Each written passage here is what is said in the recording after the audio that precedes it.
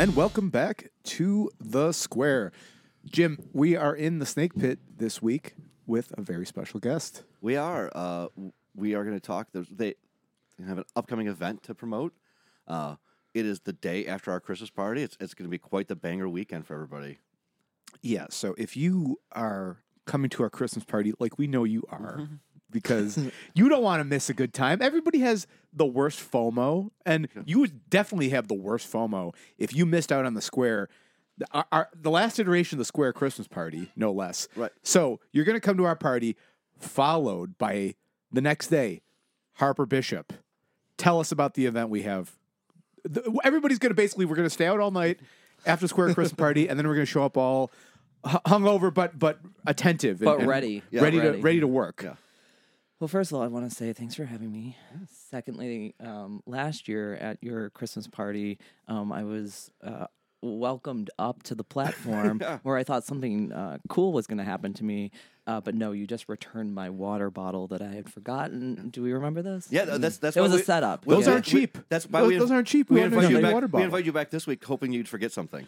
Yeah, I absolutely checked my pockets, and I did not bring my water bottle on purpose because I was like, I don't want to go back up to the podium. So that's the second thing. And then now, thirdly, to your question, Anti-Gentrification Summit, it's our 5th annual. This started in 2016, 2017.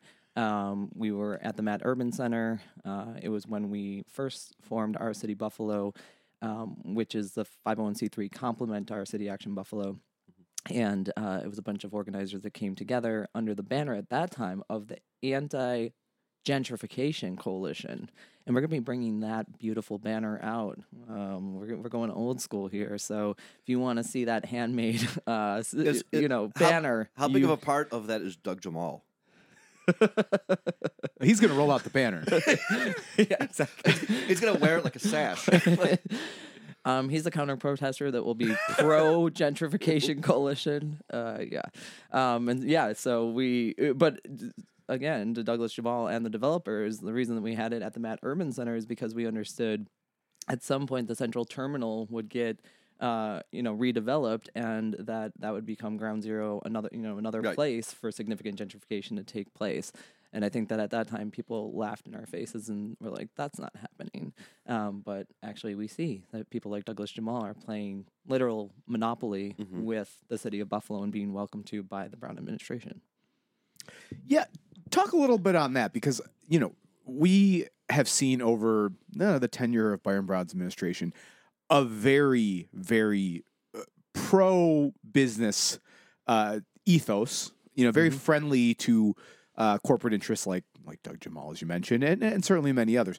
And where are we at now, Harper, with gentrification or people getting priced out of the city of Buffalo? I mean, we talk about it on the show, week to week, but kind of at a macro level. Like, where have things gotten worse? Like, are we in a worse place, better place? Where are we absolutely. Absolutely. And when I talk about the trajectory of what we've seen from the time that we started the displacement summit and the Anti-Gentrification Coalition in 2016, 2017, we always talk about the fact that this was done, honestly, with our taxpayer dollars. So if you think about the Buffalo Billion and what was happening there, then Governor Cuomo and the partnership he had with the Brown administration, it really was the tale of two cities that we see now, right? The idea that we are going to do big ticket items, we're going to give to corporations such as Tesla, a very failed project, as we now know, to the tune of $750 million of New Yorkers' money going into that. And so we see how that exacerbated income inequality throughout the city. And the Tale of Two Cities is a very known tale at this time. But if we remember and rewind, it was kind of the mission accomplished George Bush style banner in the background of here we are, we're investing in Buffalo, we're doing the right thing, and unfortunately, that's not what most people are experiencing. So on the ground, when you're saying you've talked about it at a macro level, on the micro and the neighborhood level, there are folks who are unable to afford the rent at this point. They're saying to us over and over again that rent is too damn high, and we need to see changes in policy that will make it affordable for us. We have seen no increase in our wages, but we keep on seeing the rent Right, increase. and that tracks with what we've talked. We Yeah. talked to Rusty Weaver, we talked to Jason Knight, and they talk about like all this. Not just the big developers, but even like people that we don't know that aren't in the Buffalo News, that aren't getting like all these beautiful puff pieces in the Buffalo News on a regular basis, who are buying property, especially from out of town, and that's why you see like neighborhoods that traditionally even were affordable, like the West Side, Lower West Side, Upper West Side, even Black Rock, right, Riverside. Traditionally were more affordable. Old First Ward, and now all these property owners are coming, and so now you're seeing properties on like Baines, which not that long ago was a very affordable street, and now it's like you go on Zillow, like, oh, it's $300,000 for a house on Baines. What are you talking about? Like, that's insane. And we see how the first ring suburbs are becoming places where people are unfortunately having to move away from their neighborhoods, from neighborhoods that they historically have lived in, that have been working class, neighborhoods. And so we didn't feel like we were the oracle when we were talking about this back then. We felt like this is what our city and urban planners know about core districts, what happens in cities and urban areas. And we were saying that at that time we needed to have building, a more inclusive economy that would include all poor working class individuals. And that has not taken place, unfortunately. So how do we thread the needle on this? Because, I mean, look, like, yes, we want to make sure people aren't displaced. We want to make sure that neighborhoods aren't completely destroyed at the kind of wanton greed of, like big industry here. But also at the same time, we do want to encourage the local economy, right? Like we do want to have services, have people have wages that are competitive and affordable enough, or like you want people to make enough money where they can buy their own homes, right? Where they can contribute to the local economy, where they can open small businesses. So listen, as much as we kind of shit on Byron Brown and many others in local government, and rightfully so, I don't think there are easy answers to those questions, but I think there are better answers than what we're getting. All right, here in the city of Buffalo right now, it's very, again, we just kind of like, here you go, doors open to anybody who's got, millions of dollars. What can we do to make it a little bit more impactful where, the local economy can still be good, but also that we are not, again, we're not pricing people out. Like what does actual, like a local economy that makes sense for everybody look like? Yes, I think you're asking really important questions, and again, questions that could be written in a dissertation. So it's not going to be covered in the next 30 minutes. I don't know. I'm not saying that. My one pithy response. But I'm just saying, like, so listen. Again, these are like big questions. I'm not putting you on the spot, Harper. I'm simply asking, like, what are some things that you've maybe come across in your time seeing, will it be a better economy for us here? Yeah, totally. So the first principle that harkens back to the days when we were founding the Fruit Belt Community Land Trust is that we want development without displacement. And so you can do both if you're thoughtful about it and considering what the local economy means. And that could be anything from just the Fruit Belt neighborhood to the Lower West Side to the whole East Side. We have to think in terms of what are we thinking about when we say community, first of all. And then that is the idea of and theory behind things like a community land trust is that we can have community control what is happening in terms of development. And when we're giving subsidies away to developers, which in some cases projects in order to be viable need subsidy, what are then they contingent on? And that could be making sure that the land is transferred and that in perpetuity there is affordable housing. In perpetuity there is a community grocery store or something that is a need of that particular community, right? So there are things that could be put in place to secure a better, more inclusive development and future. And we know that that has not transpired under this administration, unfortunately. But we hope for a day in which, and what we're talking about at the Anti-Displacement Summit next Saturday, December 9th, that is. Where, from 10 a.m. to 2 p.m. Where at? At Trinity Episcopal Church, 371 Delaware Avenue. We'll be talking about, in workshops, all of the ways in which people on the ground have been thinking through these things, these policies that can take place that can be implemented at the very hyper-local level and draw us and move us to a place, which you said, which is there's better solutions, there's better answers. In a lot of ways, we are so far behind that we already know other cities that have passed, implemented, and then, had reforms based on the policy that maybe didn't work in their place. So we know that we have answers. And we know that we have a lot of smart people who are ready to do the work and roll up their sleeves and get busy in municipal buildings and in communities across the city of Buffalo. We just need the buy-in from the city. What you're saying, Rhea, is I'm not going to give it away for free on this podcast. You have to show your ass up to the. That's exactly what I'm saying. That's exactly what I'm saying. All right, fair enough.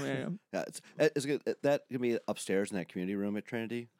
So that will be one of the places. Yep, Okay. We're gonna have it in the upstairs. We're also gonna be in the Liberty Wellness Center, which is right next door, 393 Delaware, and we'll be in the chapel as well. Okay. So we're gonna be all around the building for the day. We're gonna get it your done. own Trinity.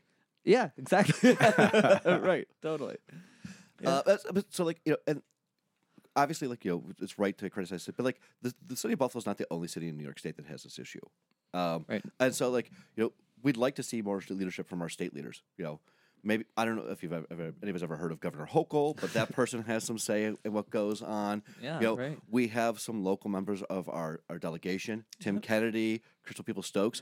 They have very strong voices in their respective houses, and it'd be nice to see some more work from the state on this too, because especially the upstate cities, have done this to different degrees, and New York its own mess with Eric Adams and everything they've got going on. But God bless. but they've had more work at their council level in New York than That's right. And upstate Syracuse has been a little bit better, I think, of the upstate cities. I agree with that. Utica might be worse than Buffalo somehow. And Rochester's also exists. And so those are all things. And so with the city and all the state cities really should be probably trying to work together. And maybe you could throw in Binghamton with that too. Hey, what can we do? Because they're all being poached by the same out of town buyers, whether they're from downstate or outside the country or. Yeah, I agree. And so all those because you see that now you're starting to see stuff in West Syracuse. It's starting to get crazy high resale values. But they haven't, they're still being assessed at $38,000. But they're doing the west side of Buffalo now, where they're selling houses in the west side of Syracuse for $400,000. Well, I think this is a really good point. Without we talk about affordable housing, with people doing stuff especially East Side, Riverside, BlackRock, they're not doing anything about lead either in the walls or in the water system. Yeah, I think in order to curb the effects of gentrification and therefore displacement, being in a home rule state, it's going to take the state being involved in those policies. And so there's a lot that actually can't be done unless the state is included. So your point is really well taken. And to the point about lead and other things that we find, or the lack of fluoride or any of these decisions are being made without the residents knowing. I'm talking to people and they're just like, how is there not a class action lawsuit against municipalities or against folks who are, willfully, participating in the poisoning of our children or, various things. So these questions and these comments are very alive in the community. I think that sometimes people think that folks don't know what's going on, but they do. They feel it every day. They're impacted by it every day. And, it's hard sometimes to get them to a summit on a Saturday, but when we're having conversations, these things are very live and popping in the community right now. And the questions that are being asked are, why isn't the state involved? What is the city doing? All these questions are very live. Right. And because also, not just the actual housing stock and those things that go along with it, but part of the issue that you also have is that we don't have stronger workers' rights in this country. So you think about stuff we have a snowstorm in Buffalo, not even as crazy as the blizzard last year, just a snowstorm, and the streets don't get plowed. Well, if you are a white collar or more upper class or middle class worker, you might have time that you can use. You have PTO that you can bank, or you can maybe work from home. If you are somebody who relies on where you don't get any PTO, which is a lot of people in the working class now. If the city doesn't plow your street and doesn't let you get out of your street, it's even more unaffordable for you to live there because you're just not going to get paid for those days and maybe get fired. Yeah, I mean, again, I make that point with people around how we're also having children not be educated at the same time because the school bus can't get through, which means that the kids can't go to school. And to your point, that means someone probably has to take a sick day that they either have or don't have to take care of their children. So, yes, you're leading to, again, the whole point of our city, Buffalo, and why it was created the way it was that we were building an intersectional movement that includes all of these things because you don't have a housing problem on a Monday and an education problem on a Tuesday. They all are systems that work together or don't work together. And unfortunately, in 2022, I think that people woke up to the reality that our city is not being managed as in a way that these systems are functioning together and taking care of and supporting poor and working class people particularly, but of course communities of color and all those that don't have the privileges that you've just spoken about, which are mostly white collar or more affluent individuals. Probably not too many of these people listening to our show, Jim, but on the off chance there are. What about the folks who don't accept the premise on gentrification or say, look, back to talk about Rusty Weaver, huh? They're like, he is listening. They're like, look, I like nice things. I like nice businesses. I like nice stuff in my community. Yeah. That's kind of the cost of doing business. Is that all right? Prices go up on stuff, but you have a better overall community. The type of people who, when gentrification is happening, say, "Oh, this neighborhood's coming back." Right. Of which there are a lot of people in Buffalo, and I don't expand that out to Erie County because more likely many of those people don't actually live in the city of Buffalo, but instead will, maybe come to the Elmwood Village for Christmas shopping, for instance, or they might come visit the waterfront or go to a concert at the Outer Harbor, and you hear things like, "Oh, the city's coming back." Well, I think a big thing for that is Elmwood Village has always been kind of affluent, but you see it at with the First Niagara building down in like hydraulic. Oh, yeah. And they have like the food truck Thursdays and stuff like that. Right. And Larkinville, Larkinville. That is a very big like suburban tourist. Like, oh, I'll come in on Thursday, go to some food trucks, listen to Brian Higgins' band, and then go back to West Seneca. Do you see Brian Higgins' band? Yeah, he plays there every year. Does he? Yeah. No way. Wow, you learn something new every day. I didn't realize. Yeah, that. I think that's why he's leaving Congress, is to devote more time to his music. Yeah. Wow. That's He's going to have a rehearsal studio inside Shays. I respect it, man. So I can't wait for him to do Kinky Boots. Yes. So all right. So, but you have the people who just reject. Thrown off. Anyway, back to the point of justification. Back to Kinky Boots. No, so gentrification, like there are a lot of people who just say, okay, that's just kind of the cost of doing business. What would you say, like, to that person where, hey, we talked about the two Buffaloes, but why is this really, you scratch the surface and this is like a very hollow thing, this Buffalo coming back? Like what is it about gentrification, I should say, or, again, elevator pitch on why gentrification's impacting Buffalo so negatively, that we're not just coming, like, yeah, you see some of these businesses, but long term, what will we see?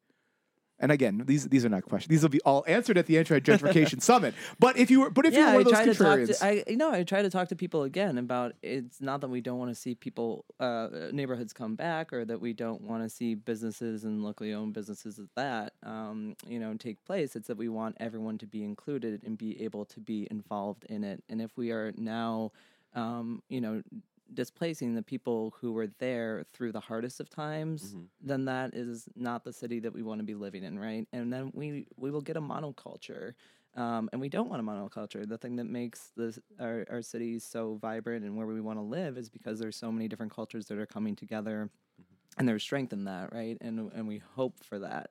And when we have monoculture, when we see people being displaced, moved out, these aren't things that represent the city of good neighbors. They're not representative of a city that we're trying to create. So I think when we talk to people about this still is about choice. It still is about the ability to go where you want to go, to be where you want to be in the neighborhood.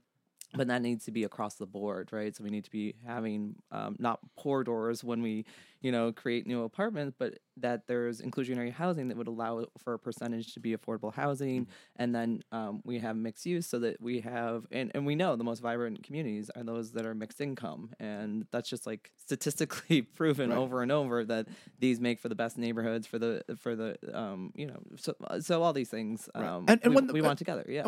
And when the rents go up, it's not just for the people living in apartments, it's for businesses too.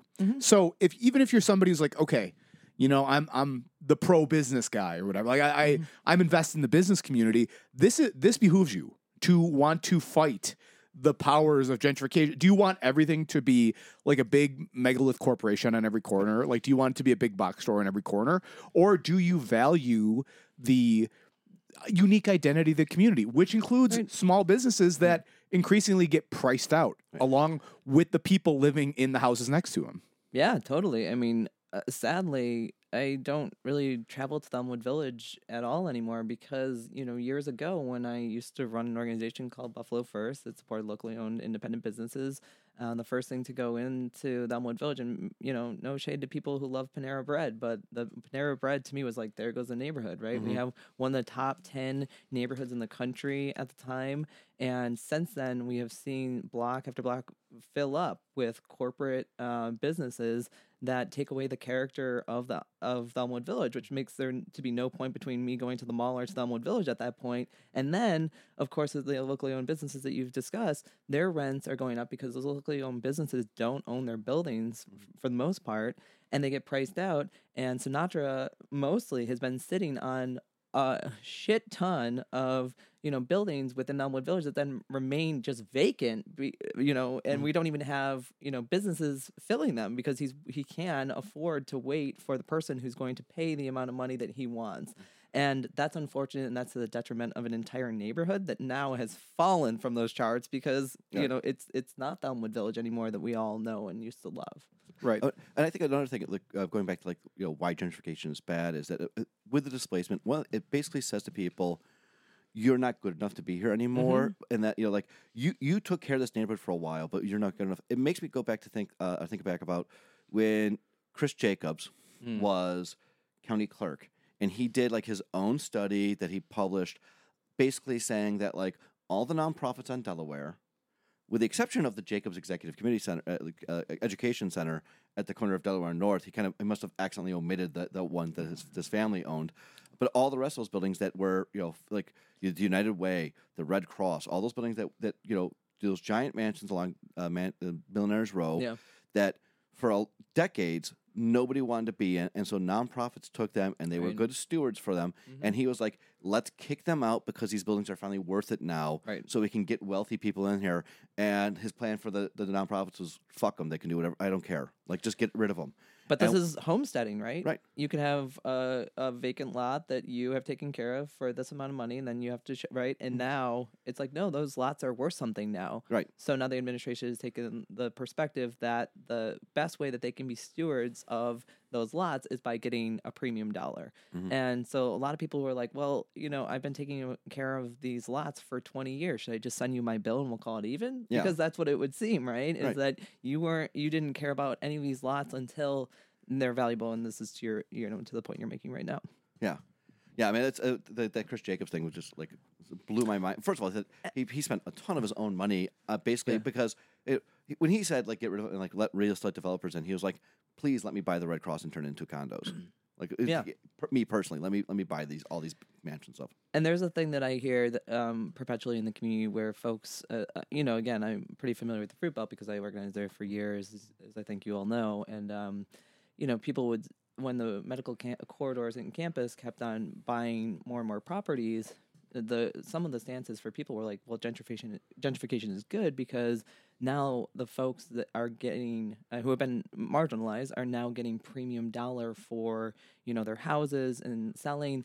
And then my response to them was always like, well, this notion that everyone wants to leave their neighborhood, and everyone basically well, that's great, they get tons of money, and some people can cash out and they should cash out, maybe they have things that they want to be doing, but not everyone can or chooses to leave their neighborhood, but then they are priced out because they probably have those houses from generational wealth building, and are just holding on, right? So like it's an older demographic that, if the taxes go up, if all of those things, property taxes, if they all increase, that means that they're a payment or, gentrification away from, being pushed out themselves, even if they own their own home. So I think that sometimes people also have this false narrative that just because you own your own home means that you're good. You're good to go. And also, like, people, getting bought out and say the fruit belt, and they're like, okay, well, now you've got this, but go where? With real estate prices, both rental and house prices exploding, like, where are you gonna, like, right? Where you owned a home, you had a place to live. Yeah. Now you have some money, but you're gonna run out because you're gonna have to pay rent because you're not gonna be able to buy a house now. Yeah. Especially you're probably not going to turn around and be like, well, I guess I'll pay cash, which a lot of these, like, in other buyers, the larger buyers, are just like, we'll pay over asking in cash. Yeah, that's happening all over. Mm-hmm. Yeah. No, and again, like, this is one of those things where, I think you got to view it more holistically. It ends up, a lot of these issues are so, it's not like a political spectrum type of thing, right? Like, it's not like, oh, I have the left-wing view or there's the right-wing view or whatever. It's like, no, it's bigger than that because it's an ecosystem. Yeah. Really what we're talking about is what gentrification is it disrupts the ecosystem of the local economy. And when you do that, when you're like, hey, just bring in more money, like, you got to think, like, what's it going to do to that fish tank?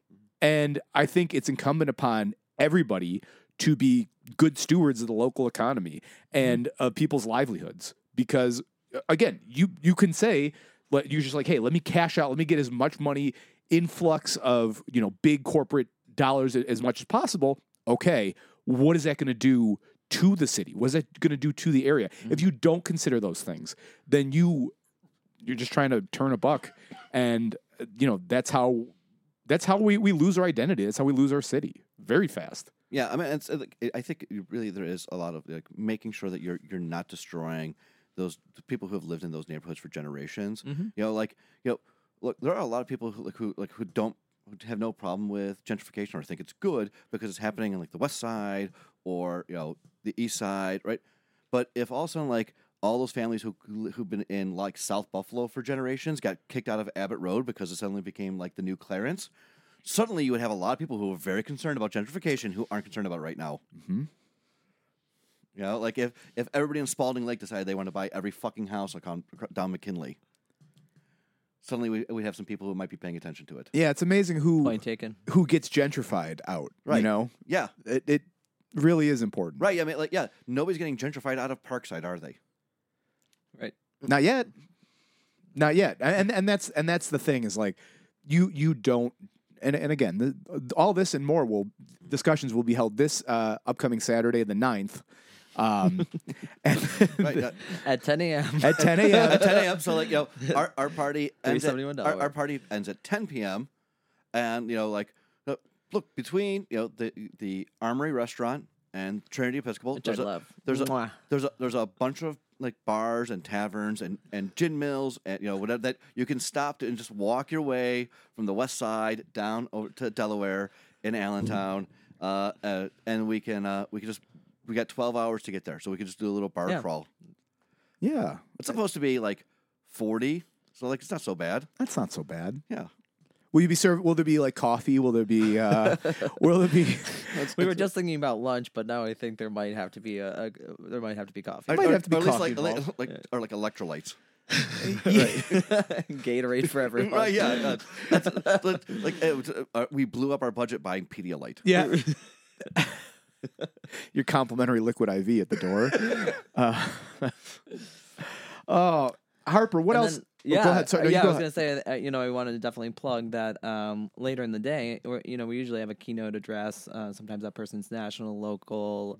Usually what's going on dictates that. But this year, we're going to have a panel discussion about last year's blizzard. And we'll have policy experts. Andrea O'Sullivan from Partnership for the Public Good will be the person who moderates the, like I said, policy experts, as well as people both directly and indirectly impacted. Some people whose family members, lost their lives in the blizzard. The Bangladeshi community came up really big, as you recall from the Buffalo News. They were saving and delivering pizzas and all the. I think we all paid their fines for them because we were just like, this is bullshit. Yeah. Like they were like the emergency crews. So we're gonna have a member of their community is coming to speak with us. It's going to be a really great panel discussion. We just feel like this is very alive for people still. You can feel, honestly, the trauma response of people as the snow is about to hit and has hit, in the preparedness conversations that are taking place throughout the community, as well as the Buffalo Common Council hosting several workshops. And then it was really important as we had conversations that, folks were just saying, it's been a year. We have not heard anything from our elected officials about memorializing these folks and the lives that we lost of our community members. And so we're going to process after the end of it from, Trinity down to Niagara Square. People can meet us at Niagara Square if they don't make it over to the summit.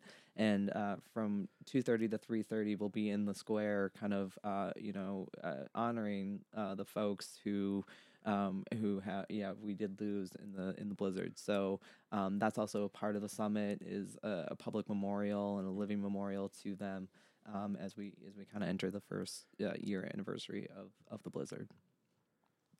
Yeah, and even though time has passed, we didn't get a chance really as a community to mourn that in any way that I think does respect to those people whose lives lost. So that's it's a wonderful opportunity to both mourn and celebrate our community and our resilience. Totally. Here. So, is the event is it ticketed or are all welcome? Everything is free. Everything is not ticketed. Just come on down. Yeah, including your Pedialyte. Exactly. Yeah. Just come on down. We're gonna take care of you for sure for the rest of the for the day. It comes with, if there's interpretation services, childcare, and lunch will be served. So we have your whole day made out for you. And it's freebies, people. Right, freebies. And it's 10 to 2. It's like different sessions because you're in different rooms. Yep. So come for all, come for some. Yeah, and speaking of Rusty Weaver, he will be definitely leading a workshop. He's going to be talking about, following the campaign that we had with redistricting. We talked about how, it's really, there's not much incentive for our elected officials to voice their difference of opinion or to accept, such as in the redistricting campaign, different maps, because those maps kind of benefit them, and they also are the decision makers. So they're the people who, when we're going to them, they get to ultimately decide whether or not we accept or reject the maps. And so we're going to be talking about what systemic changes need to be made. So when we think about like a just transition and what that takes, one of the things is drawing down power from the current structure and then building up our own power and community power. And that entails changing the rules. And the rules that need to be changed are located in our city charter. They outline what the rules of the game are and how we engage. And so we're just having a conversation, and Dr. Rusty Weaver will be talking about, from Cornell ILR CoLab, what the city charter says and what we can do as a community to change some of the rules that we think are, tilted towards the power structure and away from democracy and community voice. Oh, any opportunity. And listen, that sounds You're like, okay. No, I'm just thinking like, all that's awesome. And you get to hang out with Rusty. Yeah. I mean, like, you get to hear Rusty talk because Rusty is fucking brilliant, and then also you get to hang out with Rusty because he's our boy. Yeah, right. So win-win. It's pretty sweet. Yeah, it's a sweet deal. So it sounds it's great. I mean, so what? This is your 5th or 6th one that you've done? This is the 5th. Yeah, 5th. Yeah. Okay. Yeah. So that will be one of them. I mean, there's amazing workshops, as you said. There's gonna be 2 sections of workshops, 5 in each, and we just have really brilliant minds coming together, as you discussed. Our city, Buffalo, for our part, we're gonna kind of break down all of the political chatter and that's been going on. We know that people have a lot of questions around what's going on with the council presidency. Is our mayor up and leaving us? We know congressional are on their way out. There's many moves being made. So what is? And as soon as somebody steps away from something like congressional, that needs a lot of dominoes. Like we talked about, exactly. it's whether you're replacing a mayor or a state senator, and then who For example. right? Yeah, Just saying.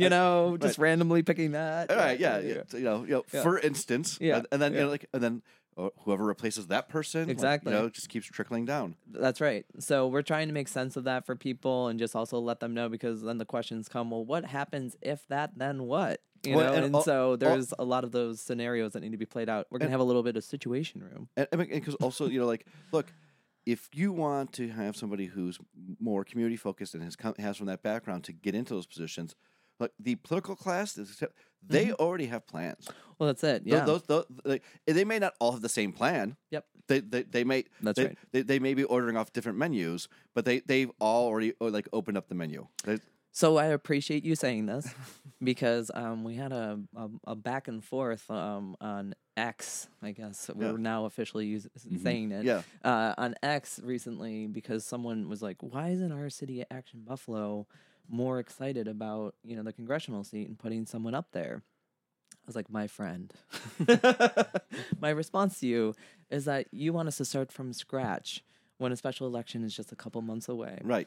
They're literally about to cross the finish line with their plans, right? And this is the moment, I think, what it makes it so helpful is, it's really hard to understand, how when you've been sold kind of like America, democracy, this whole idea of it, and all that and bullshit. the dream, basically all the bullshit, the dream, right? The dream is that what is great about organizations like our City Action Buffalo is we try to bring it home as much as possible. So we're like, hey, this is how you don't have a functional democracy locally. And then they see it in real time through redistricting, through a congressional seat being filled, through the mayor, through council presidency, whatever it might be. We're like, here, we can walk you through how this is a pipe dream and it's not real. So then take that and apply it, that it's a microcosm of what's happening on the national level. And then you can understand we don't have a functioning democracy here because we don't have a functioning democracy locally. So I said to that person, it's not that we aren't excited about the prospect of having it, but as you've mentioned, the political class has already made it. By the time it hits the newspapers, it's a done deal. Yeah. That's the last place that they're telling is the media, because all the moves have already been made behind the scenes and you weren't part of any of them. Right. I mean, that's with the Higgins announcement, everybody knew for 6 months. Right. Right. The only person who might have been surprised was maybe somebody's grandparent out in Murillo was like, "What do you mean Brian Higgins is leaving?" Right.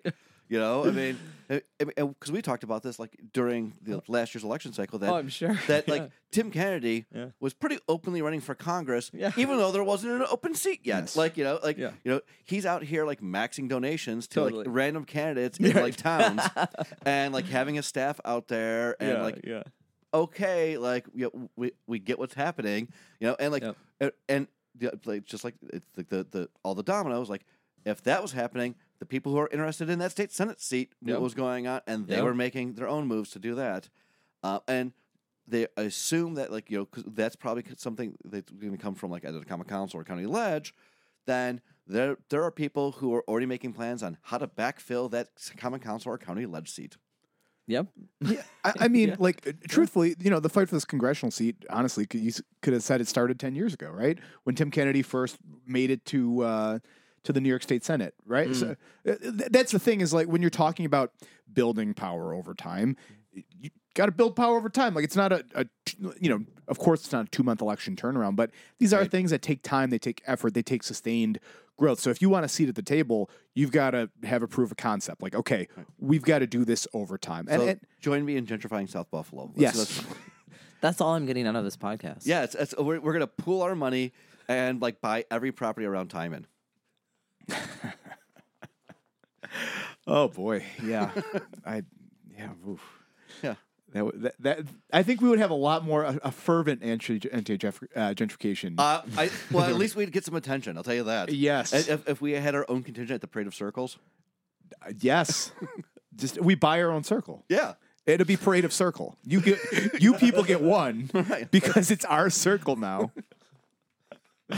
Well, Harper, thank you for joining us, and we're super excited for, of course, both our Christmas party, which we'll talk more about, but also for the summit and to hang out with you and Rusty and plenty of other. Here's some wonderful speakers and attend some great workshops.